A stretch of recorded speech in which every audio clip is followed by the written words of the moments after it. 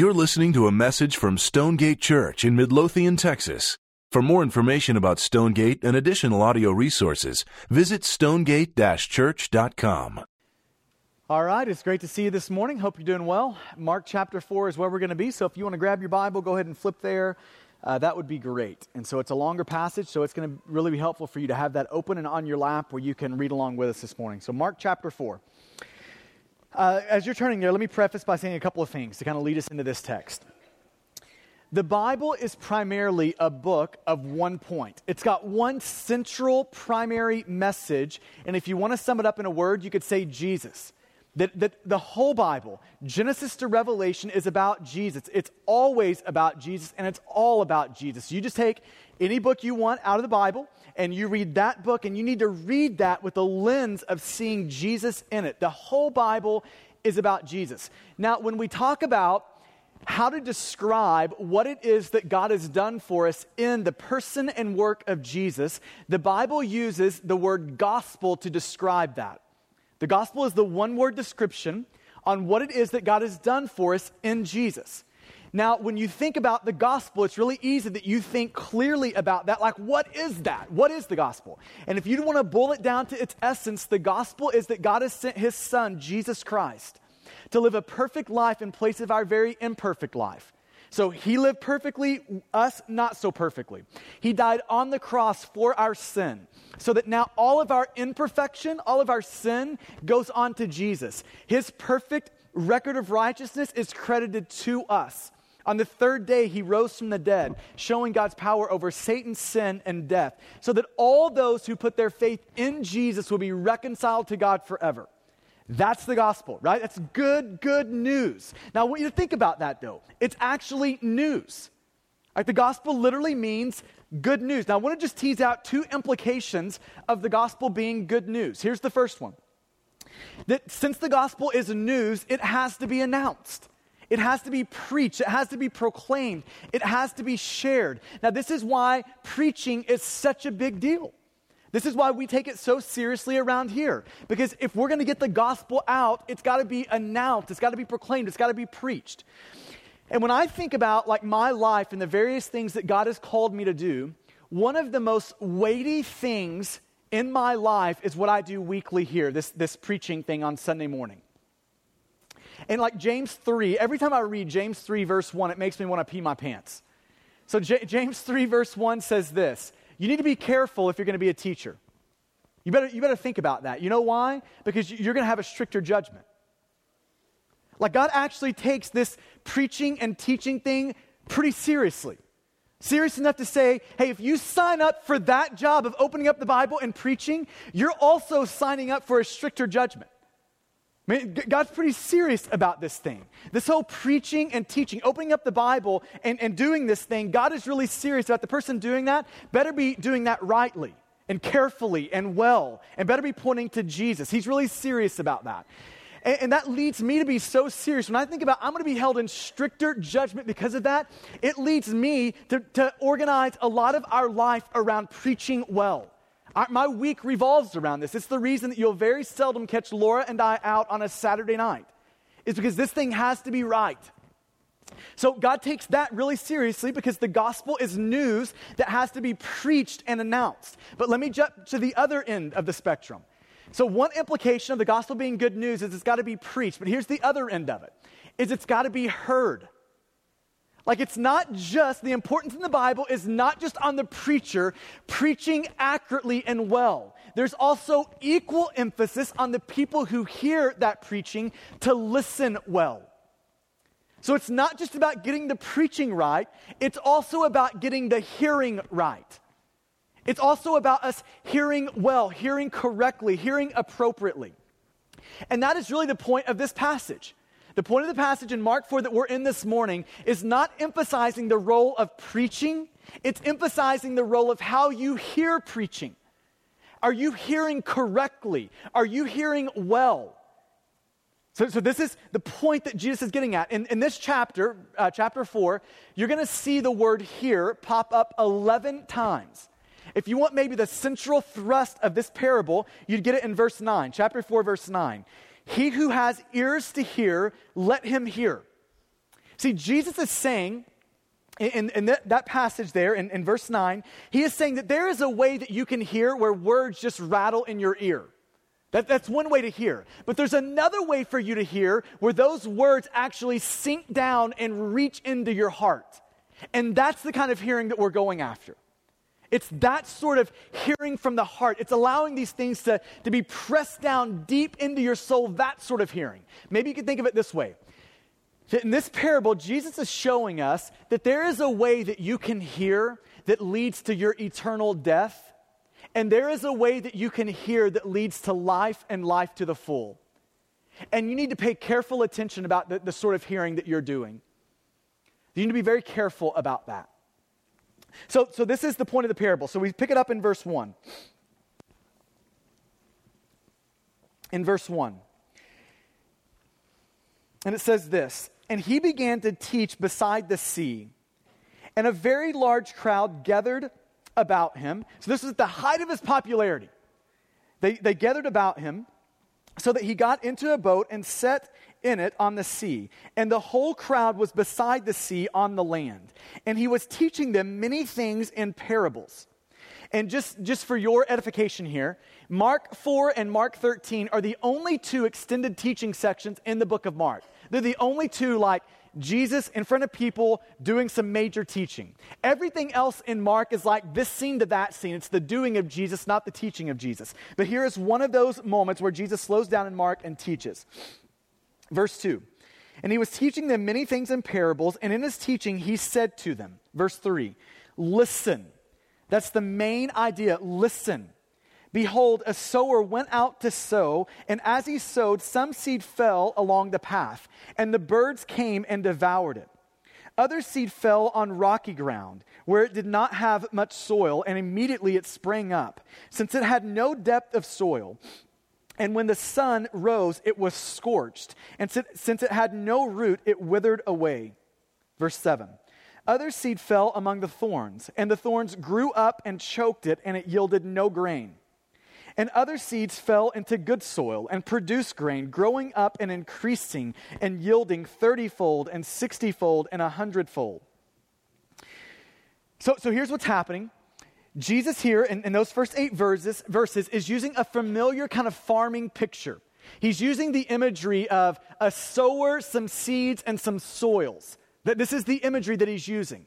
Now, I want you to put yourself in the crowd when he just gave you those first 8 verses, a sower, seeds, and some soils, and then he says in verse 9, "He who has ears to hear, let him hear." In other words, get it.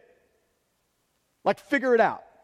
Now, if I'm in the crowd and that just happened, I don't know what Jesus is talking about. I mean, is this like farming 101 class? What is going on here? I mean, I have a lot of compassion for the disciples in verse 10 when they look at him and they're like, "Okay, Jesus, I get the whole gardening metaphor that you just used. I get that, but I have no idea what you're really saying. You're going to have to break that down one more level for us." This is what's happening in verse 10. The disciples come to him and say, Can you kind of give us the straight version of that? Like, we're going to have that in clear language. And so Jesus then unfolds it in clear language. And here's what we're about to see Jesus do. He's about to walk through these 4 soils, and he's saying this, that you've got to pay attention to how you're hearing.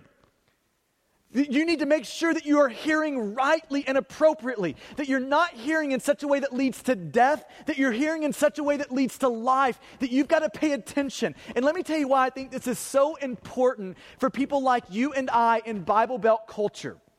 Because there's chances are for a lot of you in the room, this is going to be like sermon number 3 million that you've heard in your life. And the problem with that is this, that a lot of us have become expert sermon listeners. We can dissect the theology of it like nobody's business. Well, he should have said that, but he said this. Like, I wonder why he said that word. He probably should have said this word instead of that word. He's got this part all wrong. Like, we are expert sermon listeners, but most of us don't actually hear them. Are we seeing that? So see, part of the tendency that we have in a room like this is to listen to a sermon and for it to be critiqued so well, For it to be heard on that level so well without it ever reaching our heart. Without it ever getting down into the depths of our soul where it actually starts to produce something different. Where the truth of the gospel actually gets down deep enough where it begins to explode with life down deep in us. So I need you to hear that this morning. One of my concerns for us and what I hope Jesus will address for this room is it's not enough to listen on the surface to a sermon, to open up the Bible and listen to it from the surface. That we've got to be people who really hear. Like Jesus is saying here, that you can hear a sermon and not really hear it. That you can open up the Bible and read it without ever really reading it. That you can listen to it without ever really listening to it. So I want you to be aware of that as we roll through this, as Jesus is explaining this parable. And here's what he's going to say. There's really 4 ways for you to hear the word of God or the gospel. There's really 4 ways when you open up your Bible that it's going to land on you. There's really 4 different ways that you're going to respond to a sermon. And I want to make sure this is personalized for you. You're going to be in one of these 4 ways. This isn't like for your neighbor or for your crazy coworker or for your son and daughter or your mom and dad. You're in this thing. Your face is going to be in this crowd somewhere. So part of what it means to listen well this morning is for you to figure out where you are in this story. So he says there's four ways to respond, 4 ways to hear the word of God. He starts to explain in verse 14. He says this, the sower. That's anyone announcing the good news of the gospel. The sower sows the word, the gospel. The sower sows the word, verse 15. And these are the ones along the path where the word is sown. This is one way to hear. Where the word is sown, when they hear, Satan immediately comes and takes away the word that is sown in them. So he's using familiar imagery. Everyone in the crowd knows exactly what he's talking about here. They have seen the picture of a person sowing seed, but these seeds over here, they land on the path. Not the good soil, they land on the path. And rather than breaking through the surface, they get held up. They can't sink deeply into the soil. They can't break their way through the hard outer crust of the soil. That they land on the rock-hard path and they don't sink down. They don't sprout up. They don't grow to maturity. They don't produce fruit. Instead of like producing food for the farmer to eat, they are producing food for the birds of the air. They've all seen that. But for those that day who heard this, that had ears that could hear and eyes that could see, they knew Jesus was talking about something else. Namely, they knew he was talking about a hard-hearted person. A person who responds to the gospel, the word of God, with a hard heart. So they knew that he was talking about not soils and seed, but gospel and human beings. They knew that he was talking about this picture of a person who hears the gospel, but it never breaks through their heart. That they hear the gospel, but they're resistant to it. That their heart is rock hard. Rather than the gospel finding soft soil where the seed can grow and sprout and produce fruit, it is snatched away and never comes to full maturity. So this is the person God is talking about. This person who is hard-hearted. I like how one commentator says it. Says they have a gospel deafness and they walk away. They are stiff-arming God. It's this sort of a person. Now, let me break this down into, and we could talk probably about a lot of things here, but let me talk about 2 ways that this comes out, this sort of hard-heartedness. Here's the first way. I think this is maybe one picture of it. It's just a person who would hear things about Jesus, hear things about the gospel, and feel like this. That's dumb. Like, you'd have to be an idiot to believe that. This is like 1 Corinthians 1:18 in high definition. The cross is foolishness to those who are perishing.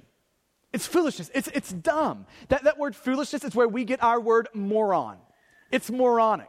They would feel like this. You would have to be a moron to really think this Jesus stuff is real.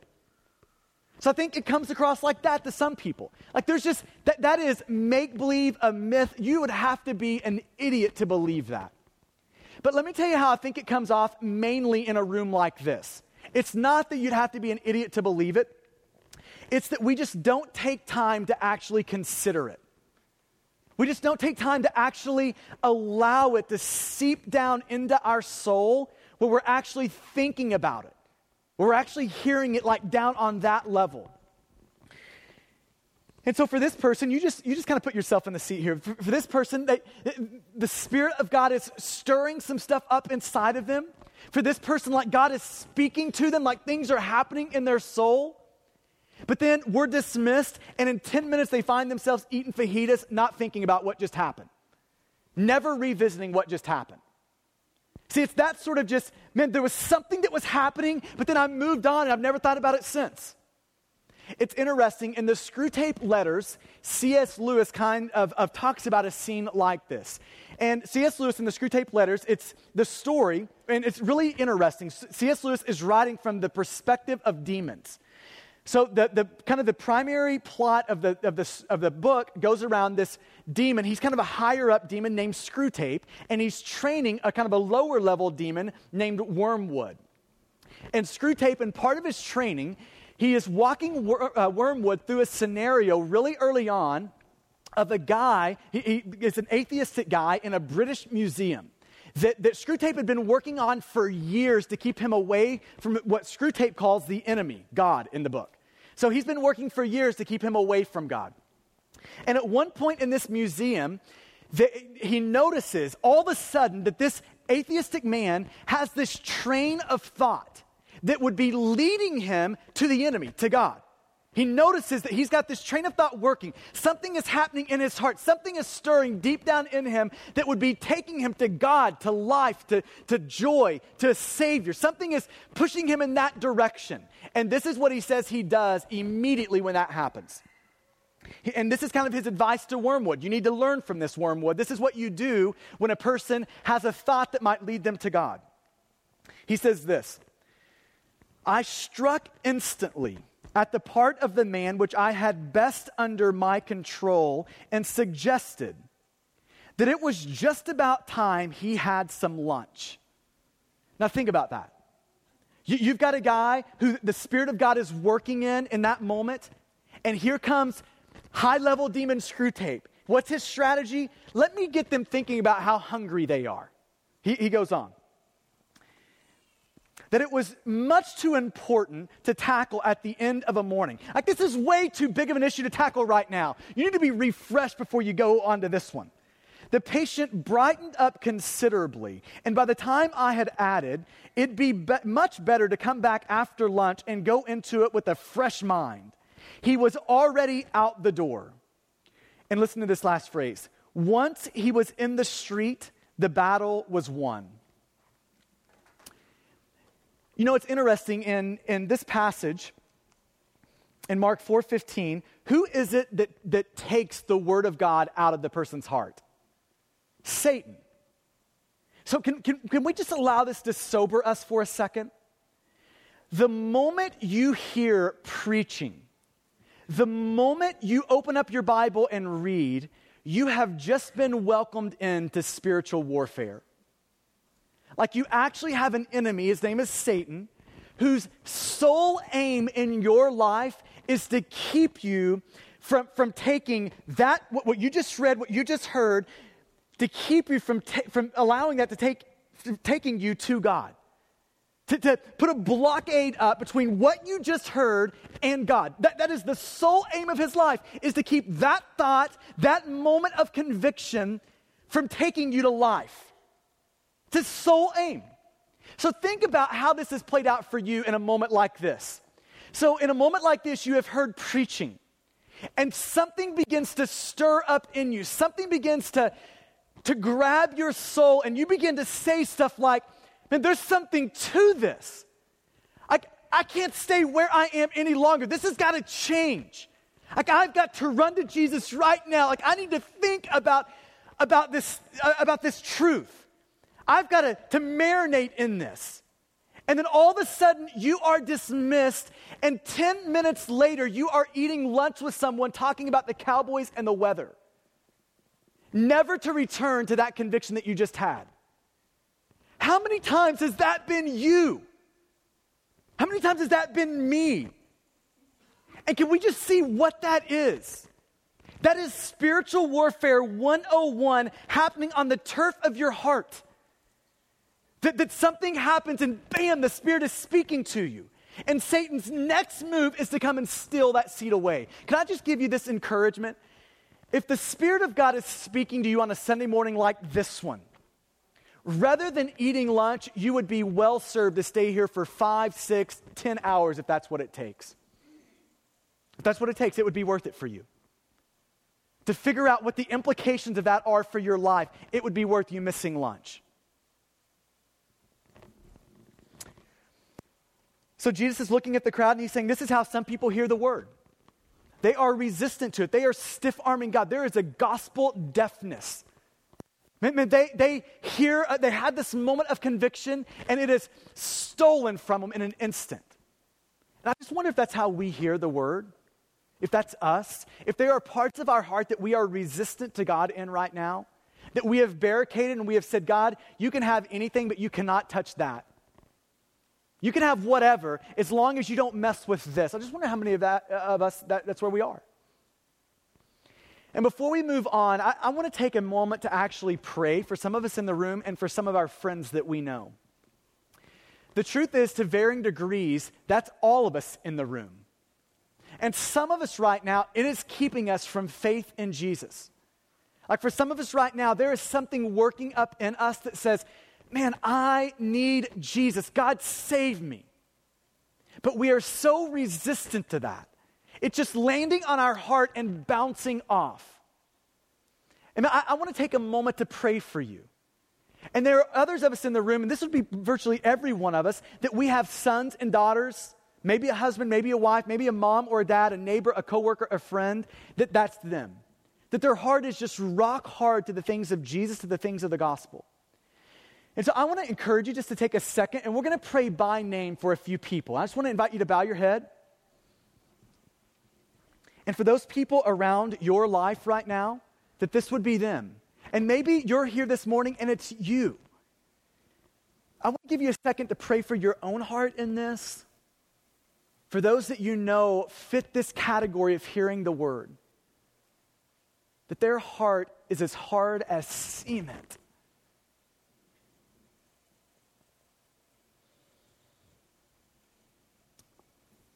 And God, I want to pray for my friends in the room that this is them this morning. This is them. Their heart is resistant towards you. It's hard towards you.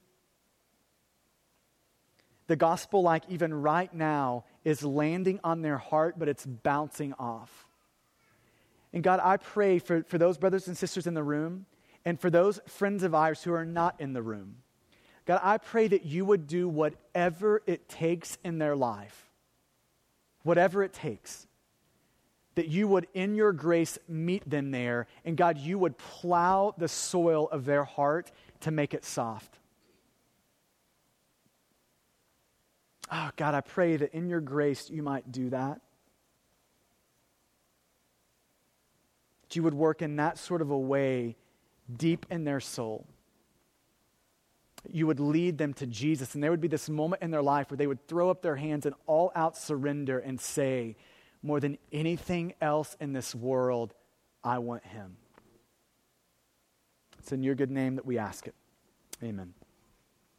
So soil number one is this hard heart. Heart number one, this way of responding to the word of God is just with this hard heart. We are resistant, stiff-arming the things of God. But here's the second one. You see it in verse 16. Verse 16, and these are the ones sown on rocky ground. The ones who, when they hear the word, immediately receive it with joy. And they have no root in themselves, but endure for a while. Then when tribulation or persecution arises on account of the word, immediately they fall away. Okay, so this is the picture that everybody would be familiar with. The crowd knew this picture. Palestine was infamous for a layer of rock that ran right under the surface, just a couple of inches under the surface. So they knew stories. They had seen pictures of these seeds that had sprouted. They had grown. They looked incredibly promising, but they had no depth of soil. So they looked great, but when the sun came out, they wilted and died. They had all seen that picture play out. But for those who had eyes that could see and ears that could hear, they knew Jesus was talking about more than seeds and soil. They knew he was talking about ways that we were responding to God. And they knew that he was talking about the superficial heart, the shallow heart. This is the guy who responds to Jesus, listen, with great joy. Like there is excitement around it. There's passion around it. Maybe even through tears. Emotional. They have walked the aisle. They've said the prayer. They've done something in their past that they've had some sort of an emotional experience with Jesus. And then they turn instantly into the MVP of the church. I mean, it's not just that they have sprouted and had this moment, but then they are growing like a weed. It's like somebody took Miracle-Gro and threw it all over their life. They are doing it all. They are reading their Bible. They are memorizing. They are serving in the church. They are doing everything a Christian should be doing, and they are doing it well until the sun comes out, and then they die. Our MVP Christian is here one day, and it is gone the next. It looks so promising on the surface. I think about this. Of the 4 soils, this is the one that if you were putting your money on what horse was going to win, this is your horse. This is the one that starts out so promising. There is no other soil that even has seeds coming out yet. And not only is this seed out of the ground, it is sprouted, it is growing great. It's 3 feet tall overnight. It looks so promising. It is growing so fast. But here's the problem with this one, is it also dies so fast. This is the issue. It's here one day, it's gone tomorrow. It doesn't have the depth of roots to sustain it through life. They have not counted the cost. They might have had some sort of an emotional moment with Jesus, but they have not counted the cost of what a life with Jesus will require. See, here's the thing about a moment with Jesus, and let's just call it an emotional, power-packed moment with Jesus. Guess what? It costs you nothing. It costs you nothing to have that sort of an emotional moment with Jesus. But a life with Jesus, guess what? It costs you everything. Everything. And they haven't counted the cost of that. See, one of the things that this parable is teaching us, and specifically this soil, it's showing us that there's a way to be excited about the kingdom of God without ever entering into the kingdom of God. Now think about that. That you can be the guy that is saying, cheers for Jesus, and yet never have entered the kingdom of God. That you can like Jesus without ever being saved by Jesus. Maybe you can think of it this way. This parable, and specifically this soil, is showing us what genuine, true faith looks like and what it is. It's showing us a test of genuine faith. The true test of genuine faith is not how emotional and how fervent faith is for a moment. Now hear this. The true test of genuine faith is not how emotional and fervent faith is for a moment, but how enduring faith is over a lifetime. See, the Bible does not just stress how well you start. It also stresses how well you finish. And can I just tell you this, that it is 100 times harder to finish well than it is to start well. 100 times harder.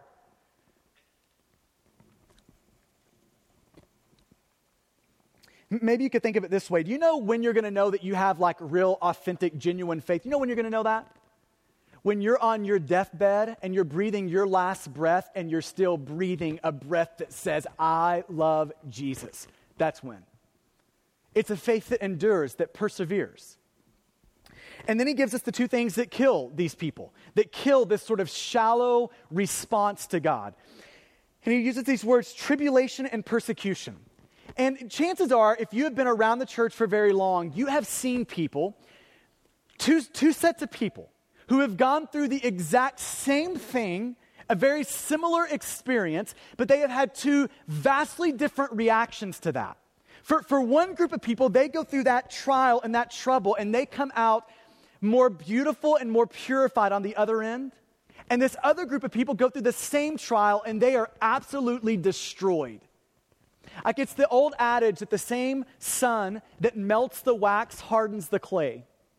And isn't that true? Haven't you seen that to be true? Now the question is, why is that? Why does it beautify some and at the same time kill others? Trouble and trials and tribulation. Why does it do that? And let me try to answer the reason for the why there. Like, why does that happen? Here's the reason. You have to be very careful that you are seeing clearly when you come to Christ. Because a lot of people, listen to this, they think they're coming to Christ and entering into His kingdom when all they're really doing is coming to Christ, but then they're demanding that He enter their kingdom. Now you think about what I just said there.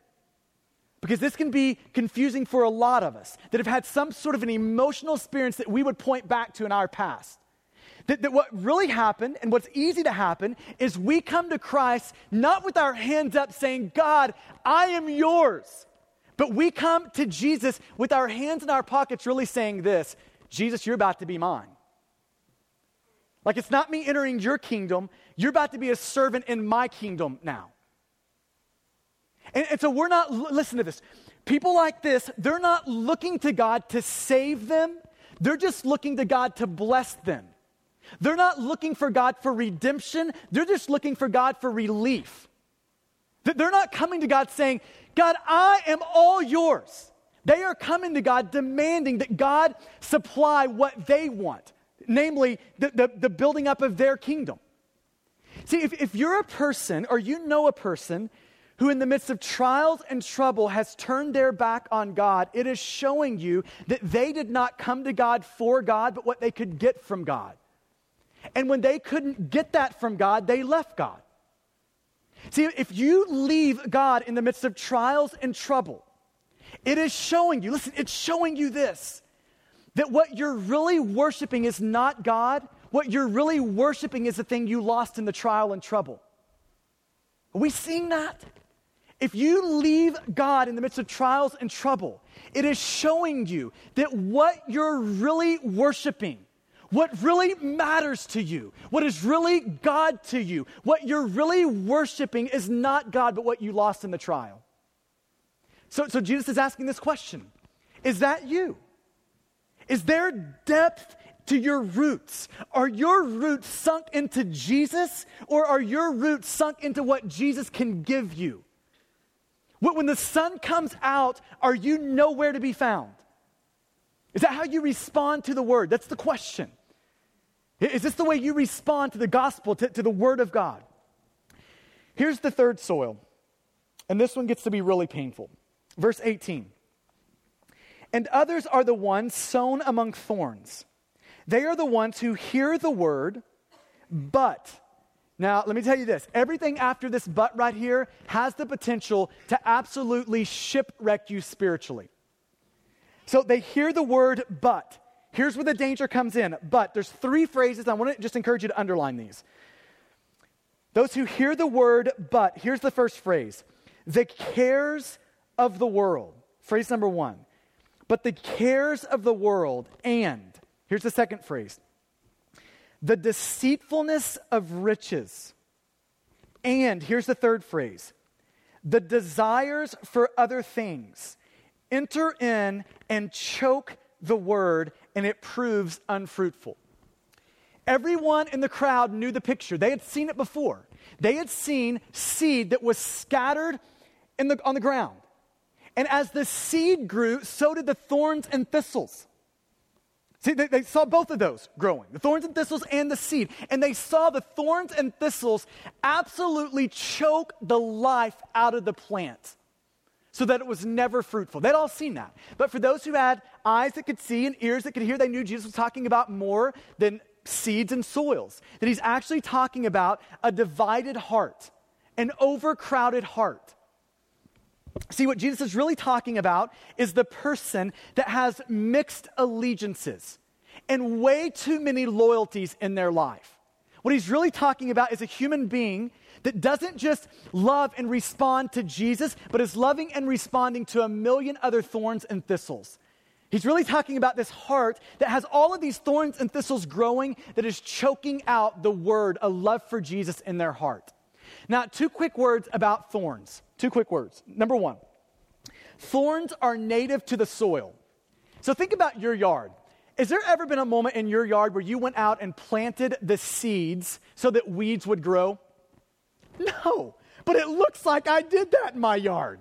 It looks like I had to have intentionally walked out and scattered weeds everywhere. But no, I didn't do that. They're just native to the soil. And guess what? When we're talking about these sort of thorns and thistles, those seeds are native to your heart. You don't have to plant them there. They are already there. So it's really not a question of do you have thorns in your life? It's right now, or the real question is right now, are those thorns absolutely choking the spiritual life out of you? So they are native to the soil of your heart. And here's the second thing, that thorns are competitors. They're not friends in your life. They are competitors to a love for Jesus in your life. Thorns and the good seed of the gospel, Jesus, they are both competing for the same nutrients in your heart, namely your loyalty and love and your allegiance. And the Bible is real clear that you can't have 2 masters. I've laughed about this a couple of times. When growing up for me, the first 18 years of my life was dominated by sports. And this is what I've laughed about, that I've told this before, that when I came out of the womb, it's literally like I went into spandex. And here's why. Wrestling was the thing that dominated the early days of my life. I had 2 older brothers that were, and by the way, we're not talking about like turnbuckle, flying off the top sort of wrestling, like legit wrestling, that sort, right? And so I had 2 older brothers that wrestled, and it was just kind of part of what our family did. In my junior year in high school, I just won a state championship, and now we're to the senior year in high school. And this particular weekend, our team was going to a really bad tournament. Like the competition of the tournament was really, really bad. Like terrible with a capital T sort of bad competition. And so in that particular tournament, I wrestled up like 2 weight classes. So not my normal weight, wrestled up several other weights so some other guys in our team could wrestle. And me being an absolute idiot, I was taking a nap when I heard my name called over the loudspeaker that it was like time to go, ready to rumble moment. So I just, ripped my warm-ups off, jumped out there, and here we go. And this guy was terrible. I mean, I went into the spandex in the womb. This guy probably went into spandex at like 16, not so much at like 16 minutes old. And so we get out there, and within the first 10 seconds of the match, this guy that is not good at all throws me in a headlock. Now, I don't know what you picture when you hear the word headlock, but it's probably not too far from what you have in your mind right now. So I'm in a headlock. And so I kind of scramble around there for a second, and I finally get off my back. But we're in this really awkward position to where I'm like face down, no longer like on my back, but he's still got his hands locked around my head and arm. And what the referee can't see is that I am literally being choked out. Like it is a serious, serious situation here. Now, normally if a referee saw that, he would, blow the whistle, stop the match, and we start over. But we were in such a position that he could not see it. I never will forget afterwards, my coach said, well, why didn't you holler at him? And I'm like, I was choking. That's why I didn't holler at him. You try getting choked and see if you can holler. And I'll never will forget this moment as I'm literally like having the mess choked out of me. I never will forget this moment of thinking, I may die right here. I mean, this may be it. Now, here's the truth for a lot of us in the room. The thorns of this world have us in a headlock this morning, and it is choking the mess out of us, choking the spiritual vitality out of us. And listen, the sad thing is we don't even know it. We don't even know it. Like it's got its hands around our neck, A love for Jesus is so distant and so faint that we can't even remember the time we actually had like a desire and affection for Jesus. We are being choked to death and we don't even know him. And can we just have an honest conversation as a church family here? This third soil is the dominant soil of what would be in an American suburban church. It's you and I. It's you and I. It's not that we don't like Jesus. Like, see, the people in the third soil, they actually like Jesus. The problem with the people in the third soil is they like so many other things as much or more than Jesus. See, the problem with the third soil is, this life is so good to them, it's so comfortable, it's so nice for them, that they've actually convinced themselves that this world is all there is. That this world is it, not the life to come. There's just too much to love in our heart. There's just mixed allegiances everywhere. We just love our stuff more than we love Jesus. We just love our homes, and we love our cars, and we love money, and we love our jobs, and we love our reputations, and we love our approval, and we love power, and we love all these things just more than Jesus. It's just mixed allegiance. It's all these thorns that are choking the mess out of our spiritual vitality. And Jesus gets pretty personal here. He names the thorns. And why don't you just read these along here with me in verse 19. He names them. Here's what he calls them. The cares of this world. The cares of this world. That we have really, and listen, this is not other people. This is you and me. That we've really been seduced into thinking that this is really all there is. I guarantee you, our lives give this away. If we were to track with a video camera my life and your life for a week, I'll guarantee you the dominant thing it would probably scream after a week of footage is this.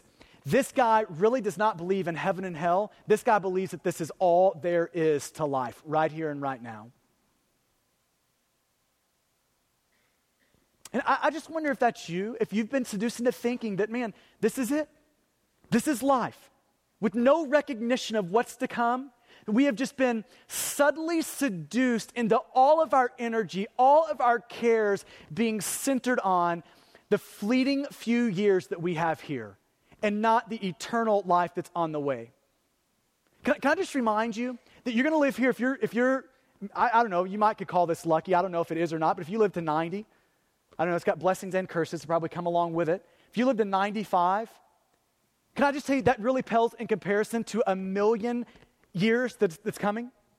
Can we just see that accurately? That these are a few short years. Everything is on the horizon for you.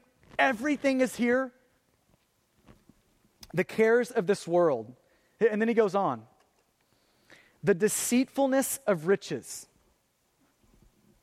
It's interesting that 2,350 verses in the Bible deal with money and possessions. Far more than on prayer, on faith, far more than those things. 2,350. 15% of all the words Jesus said, money and possessions. Roughly half of the parables, money and possessions. Now, why is that? It's not because God wants your money. It's his anyway, right? It's his. It's all his. But maybe it's because he wants you free from the love of money. Maybe the reason God talks so much about money and possessions is he knows that it's going to be one of the primary competitors, ruthless competitors for the affection of your heart. See, here's the thing that money does. It offers these seductive little lies that say this. If you really want life and satisfaction, you know where that's found? It's not found in Jesus, it's found in me. If you really want security, you know where that's found? In me, money and possessions. See, this is the seductive lies that it offers. I mean, they are alluring. They look so good. And the truth is, for most of us in the room, to varying degrees, we have all bought into that. We've all bought into that. And Jesus is saying here, listen, that is a thorn. When you start looking at money and possessions like that, when you start caring about them like that, that is a thorn that's going to choke out a love for me. And you see that word deceitfulness of riches? See, this is the ironic thing about greed and money sickness, is it's so easy to see in other people, but it's virtually impossible to see in your own heart. It's virtually impossible for you to see how driven by money and the security and the promises that it holds in front of you, how driven by those things you really are. And Jesus is saying, you better get eyes to see that because that thorn is choking you. He goes on one more. He says, the desire for other things. The desire for other things.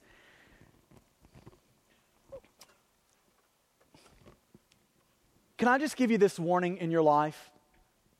That for most of us in the room, what is going to shipwreck you spiritually is not some big, blatant, bad sin one day that you're going to commit. That's not going to be it. That's going to be it for some, but it's not going to be it for most of the people in this room. What's going to shipwreck most of the people's faith in this room is a million good things, listen, that you love way too much. What's going to shipwreck most of the people in this room is that you love a million good things. They're good. They're not bad things. They're good things. But you love them way, way, way too much. You're looking to them for way, way, way too much. It's the desires for other things. That when you just think about life, your affections don't naturally gravitate to Jesus. They naturally gravitate to a million other things, like your hobby, like your retirement, like that new house that you want, like that new car that you want, like that new little trinket that you want, like that new thing you want for the garage, like that new thing you want for the backyard, like all of those little trinkets in your life. And can you look at verse 19, the last four words? Can I just make sure you're seeing with clarity the result of being choked out, like what the end of that road is, like where that's going to take you? If we allow these thorns to be in our life, what the end of that road is? 4 words. And it proves unfruitful. Let me translate that. And when you look back over your life at the end of your life, you're going to look back and you're going to think this, you're going to see this. Man, I've accomplished all of these things and none of them matter. See, this is the translation. Unfruitful. I've done all of this stuff, but none of that stuff matters in the end. I've made all of that money. I've bought all of these things. I've done all of this stuff, and none of it matters in eternity. See, this is the end of the road for this person. For the guy that is being, or the lady that's being choked out by thorns, is they look at the end of their life, they look back over their life and they realize, they come to their senses one day as they realize, I have missed my God-given opportunity to make a mark on eternity. They're unfruitful. They've wasted it. Their few short fleeting years have passed before them and they have spent those few short fleeting years, listen, on all the wrong things. That's the end of that road. Now, it's interesting. Let me take you back to that wrestling match. At the last second, I'm talking like I am milliseconds away from passing out in the middle of a wrestling match. At the last second, the referee blows the whistle and stops the match. When I got up, it looked like something straight out of a horror movie. The top of my eyelids, bloodshot. All the vessels in my eyelids had burst. In both eyes, they were beet red. Both eyes, blood vessels had busted. It was a terrible scene, but can I tell you this? The referee stopped it, and the whistle blew in just enough time for me to not die out there. And can I just tell you what I hope is happening this morning for a lot of us in the room?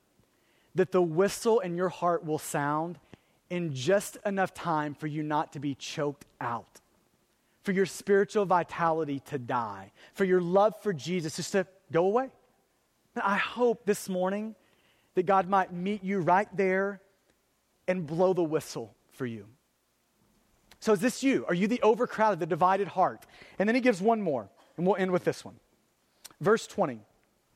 But those that were sown on the good soil are the ones who hear the word and accept it and bear fruit, 30-fold and 60-fold and 100-fold. People knew the imagery. They had seen the plant, they'd seen the seeds that had found good soil, and rather than bouncing off, they sunk deeply into that soil. And rather than being scorched by the sun, they actually had roots deep enough and dependable enough to sustain them in that. And rather than thorns choking out the nourishment that it needs, the thorns were cut back, and this plant grew to full maturity. It bore fruit 30, 60, 100-fold. They had seen that. But for those who had eyes to see and ears to hear, they knew Jesus was talking about more than soils and seeds. That he was talking about the good, soft soil of a human heart. Good soil, soft soil, sensitive soil. They knew he was talking about the person who, rather than rejecting and resisting the word of God in their heart, was receptive. They were humble. They were wide open to it. Rather than being scorched by trials and trouble, man, they had roots deep enough to endure those things. The thorns of the cares of this world, the deceitfulness and riches, and the desires for other things had been trimmed and cut back in their life. They knew they were talking about that person that actually bore good gospel fruit, that person. And they give 3 descriptors of it. 3 descriptors of this soft heart, this good heart. It says that they hear. And see, that is different than words rattling in your ears. That is words reaching down into your heart. It's hearing like that they hear. Like deep down in their soul, they mold these things over. They think about them. It is perfectly right and good for you to come up to a pastor after he has preached and compliment a sermon that was meaningful to you. That is perfectly appropriate to do. But I want to just make clear that the biggest and best way that you can compliment a sermon is to actually do the hard work of listening to it. To actually do the hard work of teasing out the implications of it for your life, your family, and your future. To doing the hard work of thinking about that. See, sermon listening or opening up your Bible, that is not a spectator sport. That is something that you have to be aggressively involved in. That you have to work really hard in thinking about, if this is true, what would that mean for our life? What should that mean? And that requires hard work. See, it's that sort of hearing. Not just rattling around your brain, but seeping down into the deepest parts of your soul. It's hearing, and then it uses this word, and they accept it. If I were to define what acceptance means, it means that those sermons, that Bible reading actually leads you to Jesus where you're repenting of your sin. You're repenting. See, sermons are meant to take you to Jesus. That's where they're meant to go. That's the natural progression of them. For you to see who you are, who you're not in light of God's word. For you to turn from your idolatry and all the things you're looking to for your hope and for your happiness. And to turn from those things and back to Jesus. That's what repentance is. Can I just ask you the question, when's the last time you've really repented of something?